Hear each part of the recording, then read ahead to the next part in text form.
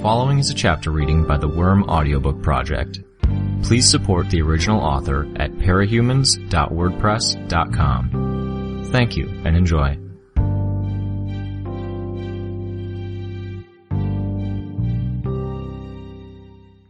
Nero leaned back in his chair, propping a boot on the edge of his desk. His lieutenants were bringing a line of prisoners into his office. They were treated to a view of a tall, muscular man, wearing armor on his legs, shoulders and arms, his chest and stomach bared, marked with small scars. His helmet had dark slits, forming an X over each eye to allow him to see, and the metal came together in the middle to form an axe blade extending from his chin to his forehead. His longer brown hair and beard were visible behind and below the edges of the mask. Braziers burned on either side of him, in the corners of the room, casting him in a flickering orange-red light while filling the room with a haze of smoke. Things had been expanding quickly enough that they couldn't give away all of the wood they were cutting down. Some wood was reduced to planks, while other trees were stripped of the exterior bark and branches and used wholesale, forming older-looking log buildings. Problem was, every tree that came down and every tree that was stripped meant huge amounts of debris. There were crews working on producing sawdust and chipboard, but even that was work-intensive. Most went into the fires. This first winter would be the biggest test for the various settlements. 6 months in, there were still far too many displaced people, and far too little in the way of shelter, despite wholesale efforts to put things in place. The prisoners, the slaves, finished filing in with their shuffling footsteps. Many looked at him, then looked away, spooked. More than a few were still in sleepwear, a couple were less than fully decent. They'd been dragged from their shelters and homes, forced to climb into trucks and shipped here. The resentment and fear was clear on their faces. He took his time looking them over. Lucan stepped up to the desk. The product. Is it urgent? Are people dying? No, but are we going to die because of problems with the product? No. People getting sick. It was cut with something ugly, we think. That can wait. Lucan nodded, stepping back. I am not an especially cruel man. Nero addressed the prisoners. They didn't believe him. Nobody relaxed or even moved at those words. You work, you get your tokens, Nero said. He opened a drawer, grabbed one pile of chains with attached tokens from inside, and then tossed the things onto the desk. They clattered, and 1 or 2 prisoners flinched. This is my system. We can't police things every step of the way. Shelter, food, supplies. It slows things down, creates too much confusion. We use these. He stabbed the pile of tokens with one finger. So long as you have one, so long as you earn one, you can have what you need for the week. Food, water, and shelter. Get more tokens, you get access to more. Luxuries, comfort, a chance to voice concerns to me and my men. He turned his gaze on each of the prisoners. You took these things without a token in hand, which makes you thieves. If you had empty pockets when it came time to pay in a restaurant, they'd make you work as a dishwasher. I'm going to do the same. You're getting punished, and then I'm giving you to Lucan there. He'll work you for the week, keep you in chains, and give you the bare minimum you need to get by. You'll earn the tokens you pretended you had, tokens you more or less stole from me. He gestured to his lieutenant with one gauntlet. Lucan held a shotgun, and one of his eyes was bloodshot, a perpetual beam of light extending from it. Lucan offered a sly smile. Still, the prisoners didn't move. If you try to run, you won't escape. One of the names they gave me was Persecutor. I was good at finding things and finding people before I got powers, and I got better after. If it gets to the point where you're back here a second time and I recognize your face, it'll get uglier. If you try to shirk your duties and leave, it'll get uglier. You follow? There were reluctant nods from the line of prisoners.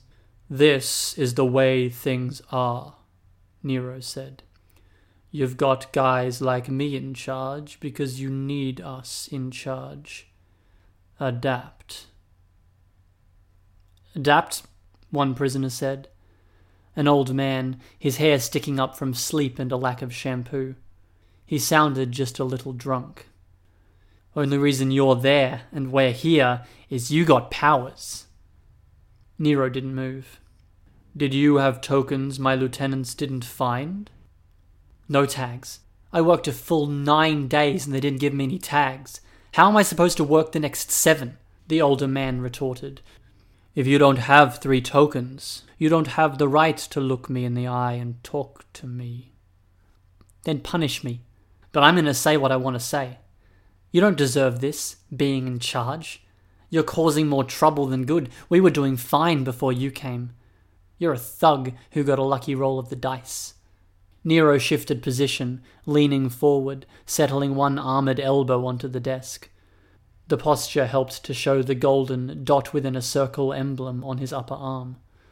"You don't know what powers take from you, old man. What they cost us, the wars we've been in, the people we've all lost. Hell, you don't know what it takes to get 'em. So when you find that out, when you get your own powers, enjoy them for a bit. Then you can talk to me. If you don't get that far, you'd better learn to bow and scrape. I'm better than most, believe me. I'm actually fair." "Your lieutenants demand 2 weeks of work for 1 week of sustenance. They demand sexual favors and help themselves to things we manage to bring with us. Precious things.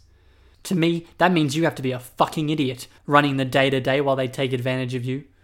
2 teenagers in the group cast a worried glance in the man's direction, roughly the same age, 17 or 18. Nero stared at them for long seconds as he considered the man's words. He glanced at Lucan. Lucan shrugged. When the gunman looked towards the line of prisoners, the red laser that extended from one eye moved to suggestive places. The prisoners shifted uncomfortably. Hooligan, Nero's self-imposed jester, entered the room with a canvas bag, open at the top and sides, wood scraps and sticks stacked within. He unloaded it in the brazier.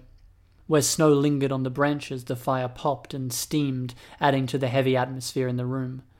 He paused, glancing at the prisoners, then looked at Nero. Nero raised a hand, gesturing for Hooligan to stop. "Stay, Hooligan." He stood from his seat, crossing the room until he faced Lucan. He was 3 or 4 inches taller, which combined with his armor to make him look rather intimidating.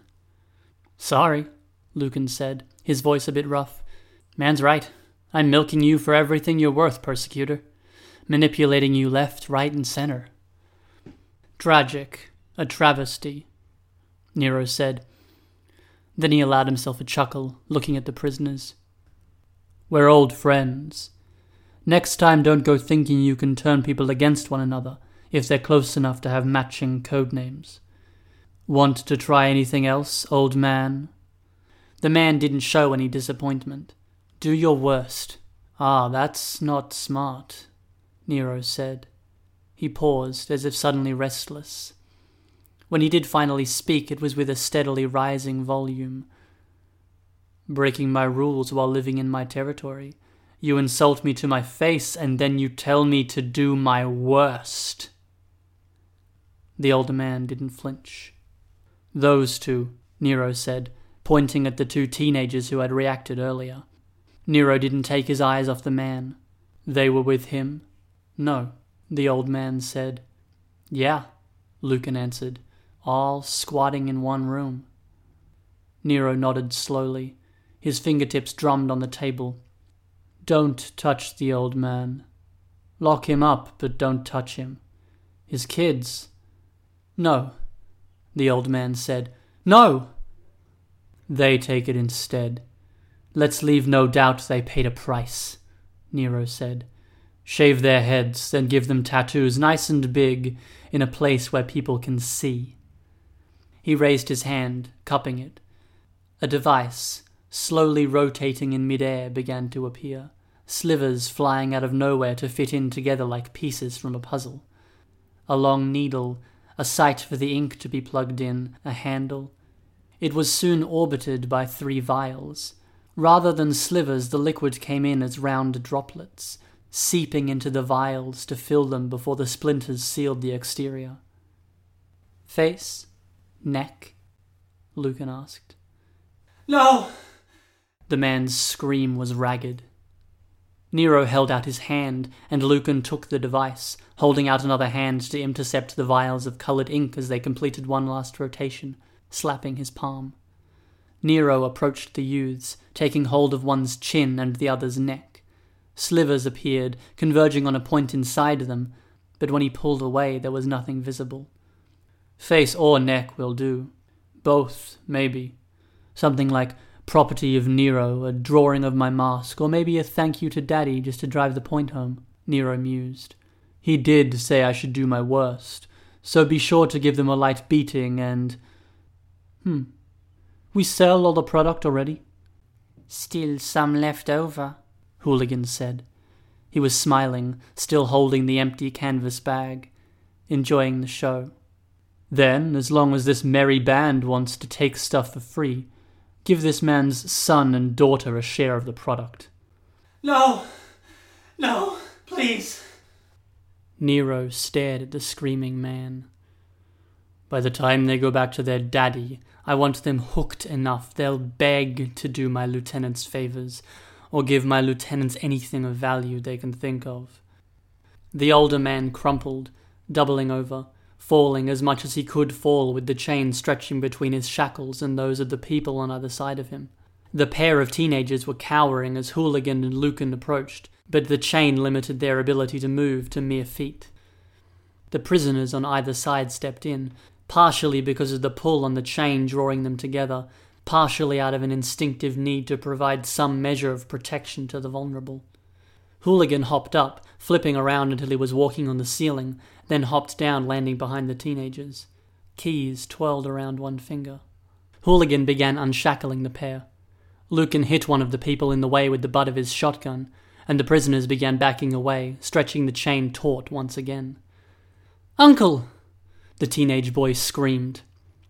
Panic was taking over, but Hooligan was stronger than he looked. "The rest each get a light beating," Nero said. "Nothing severe enough to keep them from working. Believe it or not, Uncle, I'm trying to run this area. I'm not especially cruel, not in relative terms. There are much worse people out there." The man looked shell-shocked, caught between staring at Nero and watching the struggles of his niece and nephew as they were dragged into a back room by Hooligan. Lucan tossed Hooligan the tattoo gun and ink. "Uncle!" the boy screamed. The door slammed, and the uncle looked like he'd been physically struck by the slab of wood. "The rest of you. I know you don't like me, and you won't. But we're going to make it through this winter, working hard even when it's cold. We're going to expand. If you don't wind up leaving, I think you'll see the fruits of what I'm doing here. We'll be in better shape than the other districts." They were listening, if only because it beat listening to the ongoing screaming in the other room. "Those other districts? I can tell you now they have crowds of people in big empty buildings, shoulder to shoulder around fires, taking turns going out to get firewood. Getting cabin fever, whiling away the days, rationing food, trying to ignore the fact that some toddler or old person shit in a dark corner or pissed in their beds because they couldn't be bothered to go outside. We're already better off, understand? We can work through the season because I've got the tools, the warm clothes and everything else we need, and it's going to keep us sane. And when winter passes and spring starts, we'll be a step ahead, and you'll be living in proper apartments, head and shoulders above the new people who are clamouring to live here." He turned his head as he looked over the group of prisoners. "You'll thank me. You won't want to, won't even want to think it. You won't like me, but you'll thank me for this, deep down inside, somewhere down the road." No response, nothing. He had intimidated them into submission. "Take them, Lucan," Make it clear that their theft from this community won't be tolerated, then get them settled in for the night. They start work tomorrow. We'll talk about the product when you've got them settled." Lucan nodded. He gestured with the shotgun, and the line began moving. The empty shackles where the teenagers had been clattered. Some prisoners stepped forward to help the older man get to his feet. The group filed out. Nero waited until they were gone, then pulled his helmet off. He ran his hand through his hair, then scratched his beard. He made his way back to his desk, then sat down. The chair wasn't in the position he'd expected it to be. He found himself falling. A chain went taut around the bare skin of his neck. He jerked to a stop, his rear end on the tilted chair, feet off the ground, his neck held up by the chain. When the momentary panic was gone, he reached for the edge of his desk. The chains of handcuffs clinked, pulling taut between his wrists and the armrest of the chair. The cuffs had been looped through a strap, rather than around the armor of his wrists. That didn't make them much easier to remove. He raised his legs, pushing against the underside of the desk to relieve the pressure. He was allowed that much. If he pushed further, rocked himself forward. "Trust me on this, you want to stop struggling." He froze. She sat on the desk, both hands on the other end of the chain. It looped up to the ceiling, through a hook and down to his neck. She was the one holding him up. She tilted her head a little. She wore a mask with a reptilian smile, teeth extending past the lips at the corners, but the grin was barely visible with the heavy scarf that was piled around her shoulders. The mask had slanted eyes, black from corner to corner, and horns that curved over the top of her head. Her hair, in black cornrows, was free behind the mask. She wore a jacket and black cargo pants over a skin-tight outfit, all black. "Look down," Imp said. He did, as much as he was able. There was a board resting on the ground. Nails and knives had been stuck through it, jagged, irregular. It was positioned so that if he fell, it would impale the back of his head and neck in 15 or 20 different ways. He felt his blood run cold. If she found him too heavy, or if the chair legs slid, how had she even done this? "Now you've got the gist of it," she said. "Now, unless you want to be a skewered little fishy, you should stay put. You and me are going to have a conversation." He took a deep breath. "Okay. A conversation. I have money, though it isn't worth much. I've got food stores enough to last a winter. We can stretch it thin if we have to. I've got territory, a good amount of product." "The product is our first topic of conversation." "You can take all of it," she sighed. "I don't want to take it. For one thing, I know it's bad stuff. People getting sick." "You heard?" "I laced it," she said.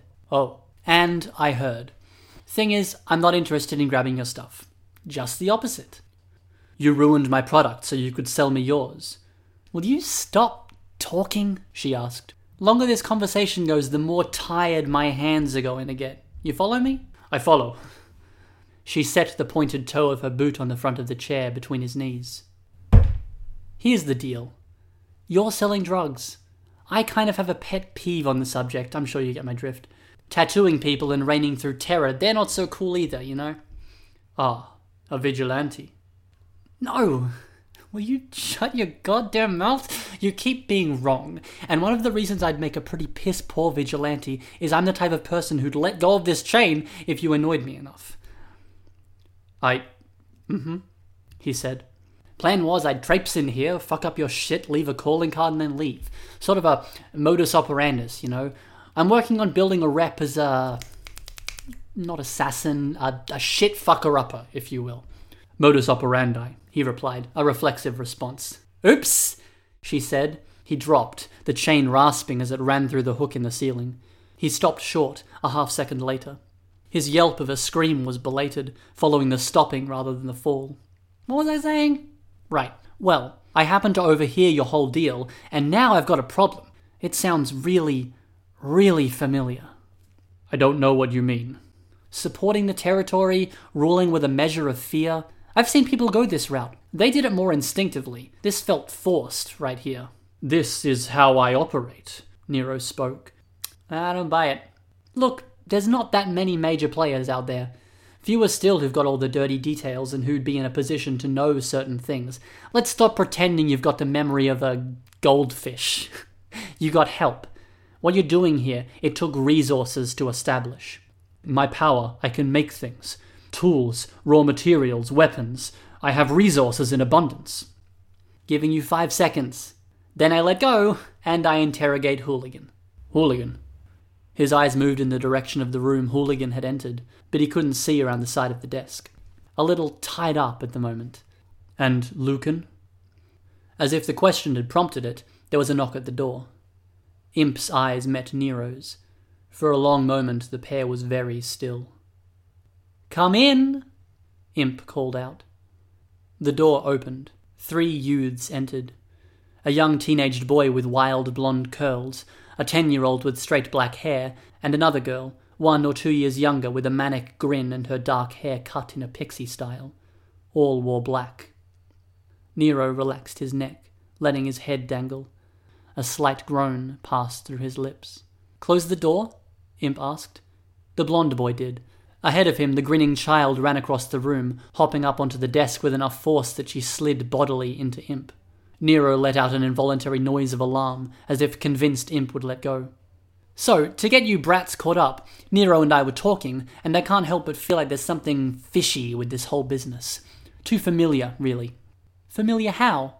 the blonde boy asked. "Like he's copying someone I knew. Except I know there was nobody like him in the area, watching and taking notes." "Raises questions," Imp said. Nero piped up, his voice a little strangled. "It's nothing like that. Honest." "And he's playing dumb, which is really pissing me off," Imp said. "That's 2 fish lines now," the blonde boy said. He had his hands jammed into his pockets. "Why?" "Dudes," Imp said, turning around to get a better look at him. "Did I finally just pull off a reference you ankle-biters didn't get?" The girl with straight hair crossed the room until she stood beside Nero. Her voice was a quiet deadpan as she stared down at him. "Nero, not Nemo." "What?" Imp asked. She turned around. "Wait, what? No, really?" The blonde boy nodded as he smirked a little. "No. Oh, God, no. All this time spent on fucking setting up, hammering shit into the floor so the chair wouldn't slide, getting that fucking hook in the ceiling, and I spoil it by getting the name wrong? No." "Hey," Nero piped up. Don't drop me. You can't. Don't let kids this young see something that gruesome." The youngest girl hopped off of the desk. She laughed in Nero's face. Abrupt, a little too enthusiastically. Imp extended one foot, catching the hood of the girl's sweatshirt and using it to haul her back, before hooking her leg around the girl's neck, pinning her. The girl didn't resist. "Really, Nero?" the blonde boy asked. "I seem to recall a bit about beating and torturing that brother and sister pair in the other room." "You're all parahumans," Nero realized, out loud. It might have been the statement that clued him in, or it might have been the way that one of the kids moved, showing off the golden icon on their sleeves. Imp was barely paying attention. "Damn it! But who's Nero then?" "Roman emperor," the blonde boy said. "Was supposedly a bad leader, which is ironic given this guy's choice of vocation, but that might have been historians being dicks to a guy they didn't agree with. Stories say he played his instrument while Rome burned." Imp groaned. "There's no fish in that story at all." "Wait, was he the one that fucked his mum?" "Killed his mum." "Definitely no fish then. Fuck." "No other choice," the girl with the straight hair said, her voice quiet. She pressed her thumb against Nero's forehead. "Have to let him go." "No murdering, Juliet," the boy said. "No murdering," Imp reiterated, as if reciting a phrase she'd said so many times it was routine. She looked down. "You going to sit still for once, Floor?" The girl with the pixie cut nodded. Imp released her. "That's better. Hands are getting tired enough without me sitting in a bad position, too." "I can take over," Juliet said, with no inflection to her voice. "Yeah, no. Not falling for that one again. So, Nero, why don't we get this dialogue moving, and you give me the answers I want, or you can get shivved from behind like your second favorite emperor." The blonde boy gave a so-so gesture with his hand. "Fuck you," Imp said. "This witty villain banter is a bitch to do." "Stop trying," Juliet said. "I'm siding with Juliet here," the blonde boy said. "Maybe you're not the type for—" Imp used her power, disappearing and reappearing in quick succession. Not enough to be forgotten entirely. She drew in a bit of breath, then launched into it. "Why don't we get this dialogue moving then? Give me the answers I want, or the only instruments playing at the end of this story will be your voice, screaming." The blonde boy gave her a thumbs down. She used her power. "Start talking, Emperor," she intoned, sounding just a little weary. "There's nothing to say." "There's really only two answers to this little dilemma of ours," Imp said. "Either you're lying, badly, or you're under some crazy compulsion. If it's the latter, you're about a hair away from deserving a violent end. If it's the—" "What?" The blonde boy was shaking his head. "Former, then latter." Imp used her power. "There are two real answers to this situation here," Imp said. "Either you're doing a fucking shitty job of lying, or you're under some kind of compulsion. If it's the former, I'm not seeing a reason to keep holding on. If it's the latter, then I'm not seeing much of a reason to carry on with this fucking conversation." "Or," Nero said, his eyes wide behind the eye holes of his helmet, "I'm telling the truth." "If that's the case," Imp said, "I'm gonna feel really crummy about this." "I can barely think. I think this chain might be cutting off circulation. I've got spotty bits in my memory." "Cope," Imp said. "Here we go." "I don't—" "5," Imp said. 4, 3, 2... "Teacher," Nero said. Quick, abrupt. "I didn't hear anything," Juliet said, putting a finger in one ear and wiggling it a bit, as if cleaning it. "What a shame." "Teacher?" Imp asked. "You forgot the part where you let go of the chain," Juliet reminded her. "Hush," the blonde boy said. He gave her a hug from behind. "Maybe you'll get your murder next time." Nero gave the youths a wary look, then broke into an explanation, rushing a touch.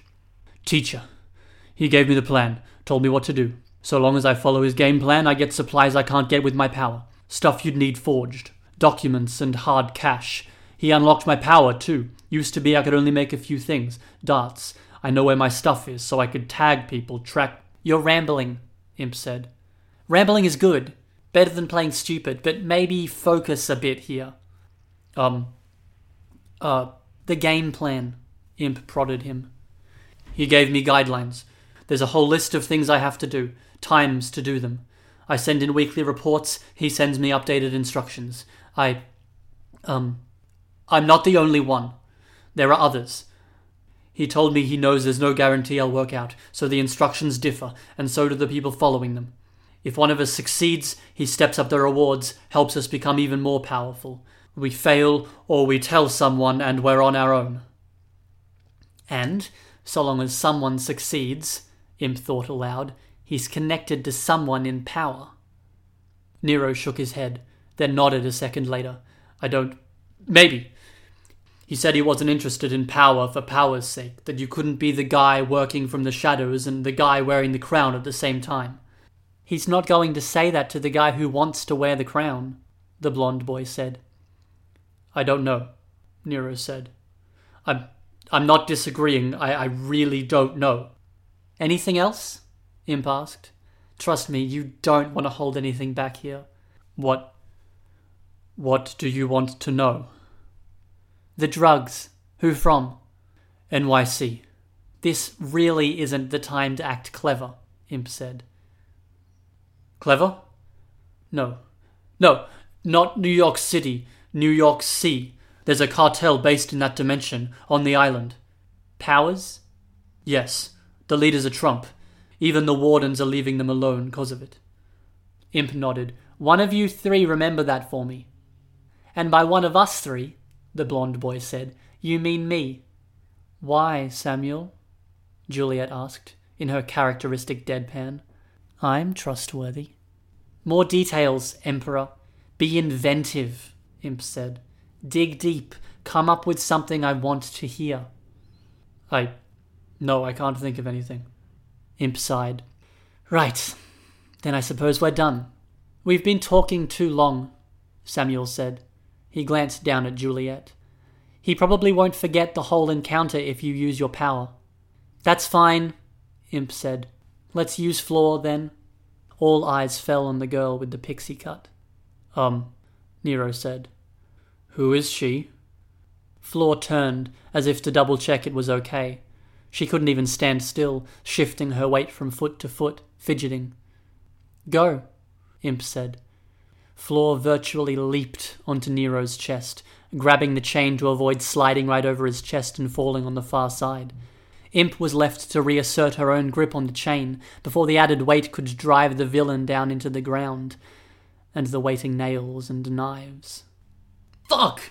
Imp swore when she'd fixed her grip. Damn it, Floor! The girl straddled Nero's chest, her eyes over his. She grinned, showing all of her teeth. Is she going to eat my face? Nero asked. She looks like she's going to eat my face. The rules, Samuel prompted Imp. Rule 1. No drugs, Imp said. I don't want you to look at them, talk about them, hear about them, touch them, use them, or trade in them. No more poisoning families and ruining lives. Nero twitched, then burst into song, full volume. I'm a little teapot, short and stout. That's not quite the deterrent we had in mind, Samuel said. Here is my handle, here is my spout. Samuel relaxed a touch. Oh, he's doing the full song. That's a little better. When I get all steamed up, I just shout. Listen, Nero, Imp said.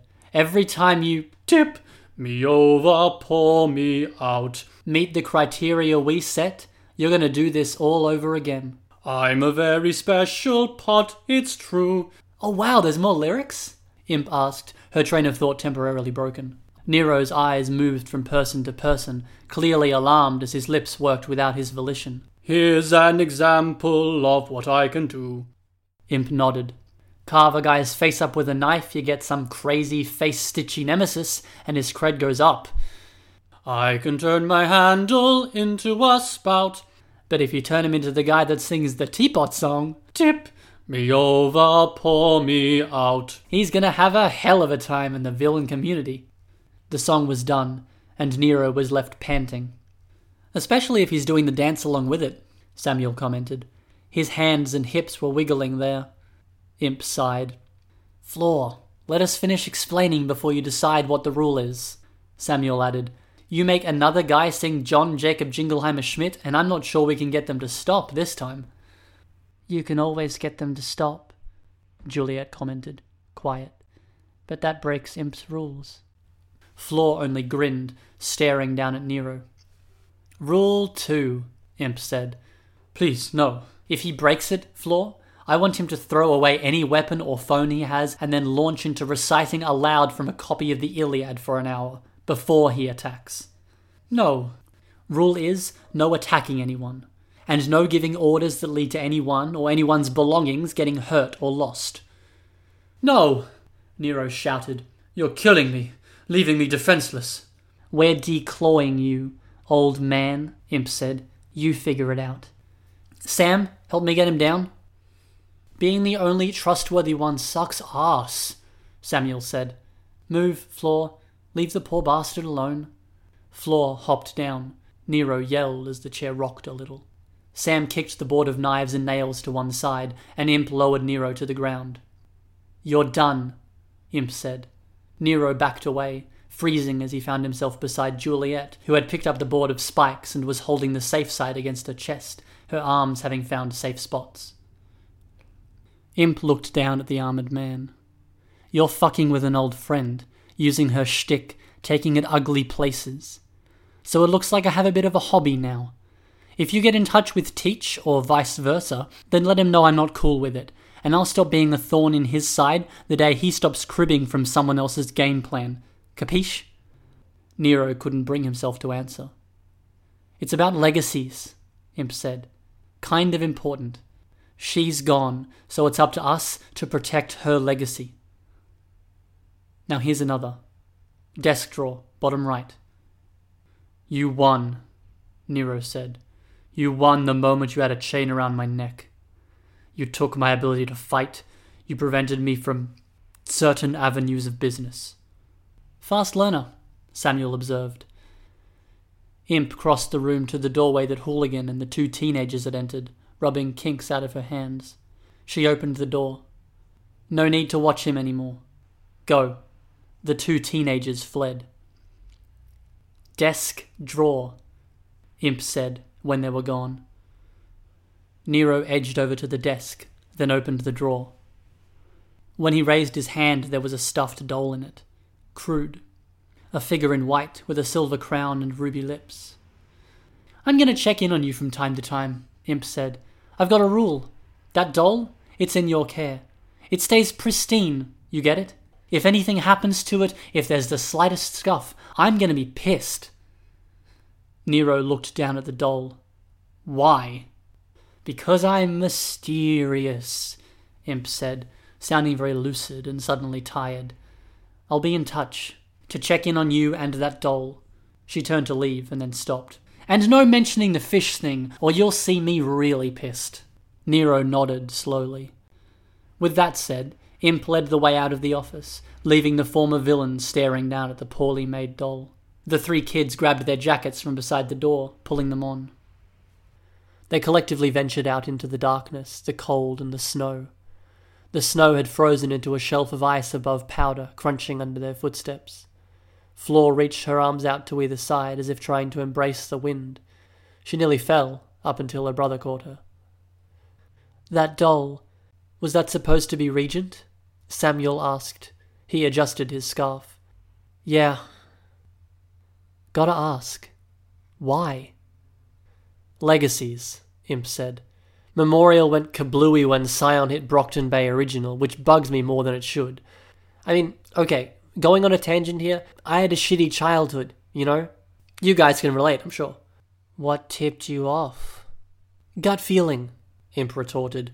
Most wouldn't guess, I know, given how well adjusted you Rugrats are. I'm a couple of years younger than you, Samuel said. Why am I a Rugrat? Anyways, Imp said, ignoring the question, I had a shitty childhood. You go through that and the people who matter end up mattering a fucking lot, you know? Yeah, Samuel said, at the same time Juliet said, no. It sucks to fade into the background, let me tell you. Not even talking about my power. It really sucks. And I think, you know, I'm not very good at taking care of people. You lot accepted almost all of the people who mattered are gone, one way or another. Mostly the one way, Juliet said. Samuel elbowed her. Mostly the one way, Imp agreed. And I can't do much. I'm not the type to take flowers to graves or anything like that. I'm not the type to cry. Sometimes I really wish I was. You make sure they're remembered, Samuel said. That they don't fade away or get ignored. I'm trying. But how do you even do that? I gotta go with my gut, and my gut says that one friend ought to get a fair shake after the fact. So maybe I do my part, make sure history isn't a dick to her. And for your brother, well, making people take care of puppets? Samuel asked. I feel like he'd get it, Imp said. That's good, Samuel said, because I sure don't. I don't even know. He liked irritating people, needling them. Schadenfreude? Samuel gave Imp a thumbs up. Yes! Woo! Schadenfreude. Pronounced it right. So he'd get a kick out of making people miserable over something so minor and silly. I don't know. It was one of his better points. He was a magnificent asshole. Aisha was a big fan of Jean-Paul's asshole, Juliet said. You catch that, Flor? Flor nodded, grinning. You guys are dicks, Imp said. That's not what I said. Gross? No. And fuck you. Samuel fixed Flor's scarf to cover her face, then fixed the scarf in place by clamping the earmuffs down over scarf and ear both. Close enough. We'll be sure to inform the rest of the gang about your fetish when we get back. You probably would, Imp said. How do you even know what a Never mind. Dumb question. Cold is getting to me. Right, the cold. Flor was starting to struggle, being the shortest member of the group. Imp picked her up, swinging her around until she had her in a piggyback position. The snow crunched underfoot. Though it was night time, the light of the sun reflected off of the moon, and the snow reflected that light in turn. It was more fitting to twilight than midnight, now that her eyes had adjusted. The buildings looked grim, stark, and utilitarian. "You're the only person that isn't family that has ever had the guts to touch Florence," Samuel commented. "She's not that bad." "Not at all," Samuel said. "Except, the time she compelled a complete stranger to slap his forehead any time he wanted to talk. There was the one cop that had to bite himself hard enough to draw blood every time he made eye contact with someone. Or the time Nathan, one of our unpowered brothers, yelled at her, and she made it so he had to turn around 10 times before he entered a room, and had to count backwards from 100 before he could put food in his mouth." "He got thin," Juliet said. "Nathan was almost dead last time we saw him."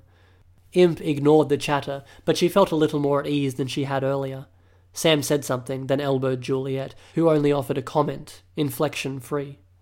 Imp watched them to make sure that no weapons were drawn, literal or otherwise. It was in the process that a blur caught her eye. A shadow in the distance, perched on a building. "Do you sense her?" Imp asked.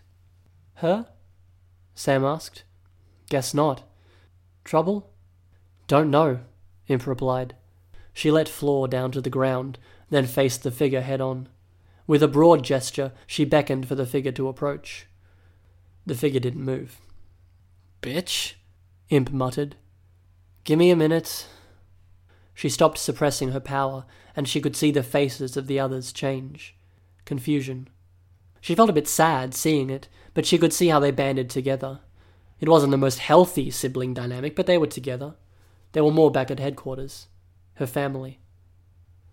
She turned to go, trudging across the snow, passing between 2 buildings because it was the fastest route, stopping because the angle was different, struggling to use the falling snowflakes to gauge if the telltale blur was there or if her eyes were playing tricks on her. It took minutes, but she found her way up the scaffolding at the side of the building. She kicked the pile of snow to the ground below, then sat down beside Shadowstalker's blurry form. When she was settled, she suppressed her power. Together, they watched the trio of Heartbreaker's children make their way down a road that was buried beneath snow. "You touch any of them, you're..." Shadowstalker was reacting before the sentence was done.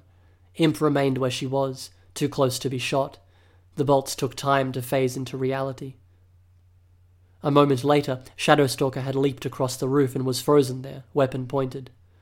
"As I was saying," Imp said, not looking away from the hills and trees that glittered with snow.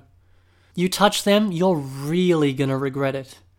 "I was thinking of taking you down," Shadowstalker said. "Even dumber," Imp replied. "They're pretty scary people, and I think some of them even like me. I mean, really, do you want to fuck with that nest of hornets?" "Doesn't matter. Situation didn't call for it." Imp shrugged. "All the villains out there, and you pick us? There's a reason." "Some stuff was left unresolved," Shadowstalker said. "Regent stuff? Oh, hey, if you really want to get into that stuff, we could bond. Paint each other's nails, do the frozen brass sleepover thing. I always wanted to do that. I could talk about how fond I was of him, and you could talk about wanting to kill him, and then we could both commiserate over heartbreak in the various forms it takes. Then, if we've had a few drinks along the way..." Imp trailed off. Shadowstalker didn't move a muscle. Her crossbow trained on her. "No? Not game?" "He told you? Explained it?" "Explained what?" "No way! Did you really have a thing going?" "What? No." "Oh. Damn. You're fucking with me. Trying to put me off balance.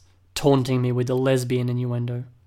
"I taunt everyone with that kind of stuff. Jeez, you're tightly strung." "Don't talk to me like I'm your friend, and we won't have a problem." Imp sighed, watching as the trio of Heartbroken made their way down a road without cars. "You're wearing that fucking thing on your arm." Imp looked down at the golden circle the survivors of the Scion fight had taken to wearing. "Every time I see it, I can't help but imagine it's a bullseye." "Pisses you off?" We didn't earn our victory, and people wear that shit like it's a badge of honor. We were puppets. We got used. By her, Imp said. Wasn't her power.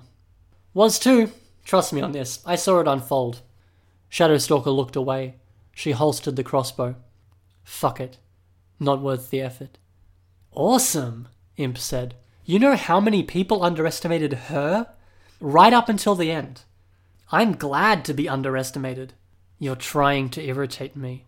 You're fun to irritate. And you know, it's cool. In the end, you're one of the people that's going to remember her. Someone that's left who knows the general story. I don't think she's the schadenfreude type, but I think she'd appreciate that it's true, and that it nettles you just a little. It doesn't, Shadowstalker said. Right, Miss Unresolved. You aren't holding on to the past at all. It doesn't unsettle you, or leave you feeling like you want to hit something when you think about it too much. It doesn't, Shadowstalker said. You want to keep putting words in my mouth, I'll put a crossbow bolt through yours. Yeah, you're not bothered at all. I'm alive, she's not. In the rest of your years, even if you try, which you won't make a fraction of the difference she made. You're going to keep living this solitary little hunter-stalker existence, picking off a few bad guys, getting your jollies, and people are never going to wear a badge on their sleeves for you. That badge is not for Hebert. Maybe not for everyone, Imp said. It means different things for different people. A planet they lost, an ordeal they survived, I don't know. But it's a reminder of Taylor to me. And it's a reminder for you, too. Every time you see it now, it's going to make you think of her. Remind you that she did something big. Shadowstalker drew the crossbow, aiming it, but Imp was already using her power. Shadowstalker stood there in a daze for a moment, then holstered her crossbow. She fidgeted, pacing back and forth, then snarled aloud, kicking at a lump of snow at the edge of the roof, sending it up in a relatively pitiful flurry. Anger with no outlet. Imp smiled, getting to her feet, then made her way down. She trudged the distance to the car, parking a distance away. Samuel was leaning against the passenger door. She jerked her thumb, ordering him to move. What? He asked. You're driving. I don't know how. Learn fast, Imp said. It's ice and snow everywhere. 4-wheel drive? Don't care if it takes a while to get there. Besides, you can sense people. Worst thing you can hit is a wall. You say that like it's only a wall. Whatever. Any reason for this? I'm in a mood to read. Read. Imp shrugged. Samuel relented and walked around to the driver's side, while Imp climbed into her seat. The two younger girls got in the back. It took him a few seconds to get the car started successfully. The vehicle lurched into motion, very, very slowly.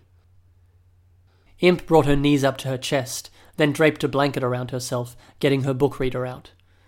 A quick check showed she had a message from Tattletale. A meeting?